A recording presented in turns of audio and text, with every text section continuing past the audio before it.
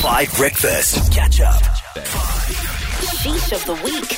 The cringiest stories to make this week's news. So, strap in, folks, because this was a news story that came out yesterday afternoon. So, the awful building fire that happened in Joburg and took 77 lives last week. Terrible, terrible.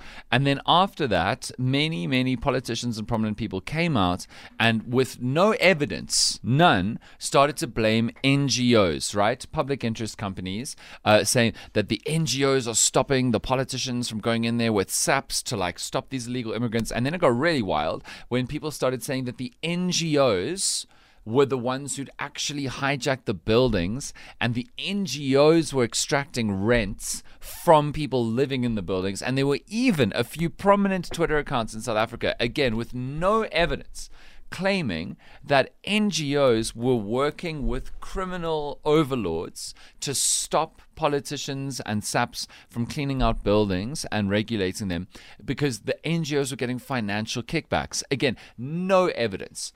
Pure, made-up, hot mess conspiracy theories with no evidence whatsoever. But this is what we've sat through for the last week and a half, and this has been part of a long-running kind of attempt to blame NGOs for politicians not doing their job in Joburg. This has been going for 3 or 4 years now.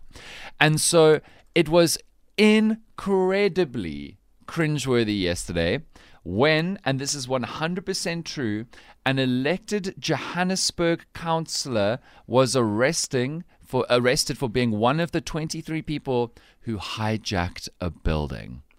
The first piece of evidence that was found of a building being hijacked was by a group of people, including an elected politician, councillor of the city of Johannesburg.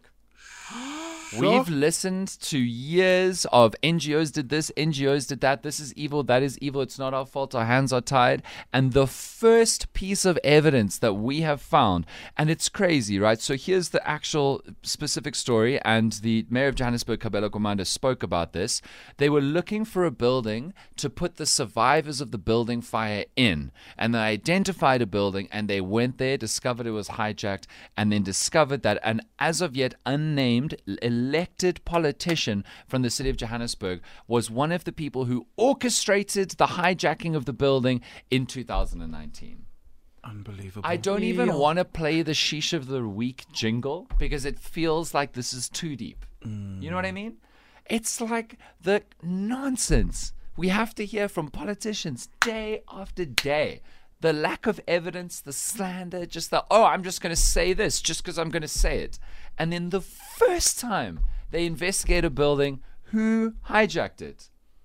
A group of people led by an elected official of the city of Johannesburg. All I'm going to say now is, because we've got a lot else to do today, go and register to vote because we need to get every one of these people out in 2024. We as South Africa need to collectively wash our hands of all of them. Here's Better Than This from Select Play, Nasty C, Manana and Teleman. That's just a story everyone should be talking about, guys. Everyone should be talking about it. And I can't wait to find out when charges are given who this councillor is. Catch up on some of the best moments from 5 Breakfast by going to 5FM's catch-up page on the 5FM app or 5FM.co.za.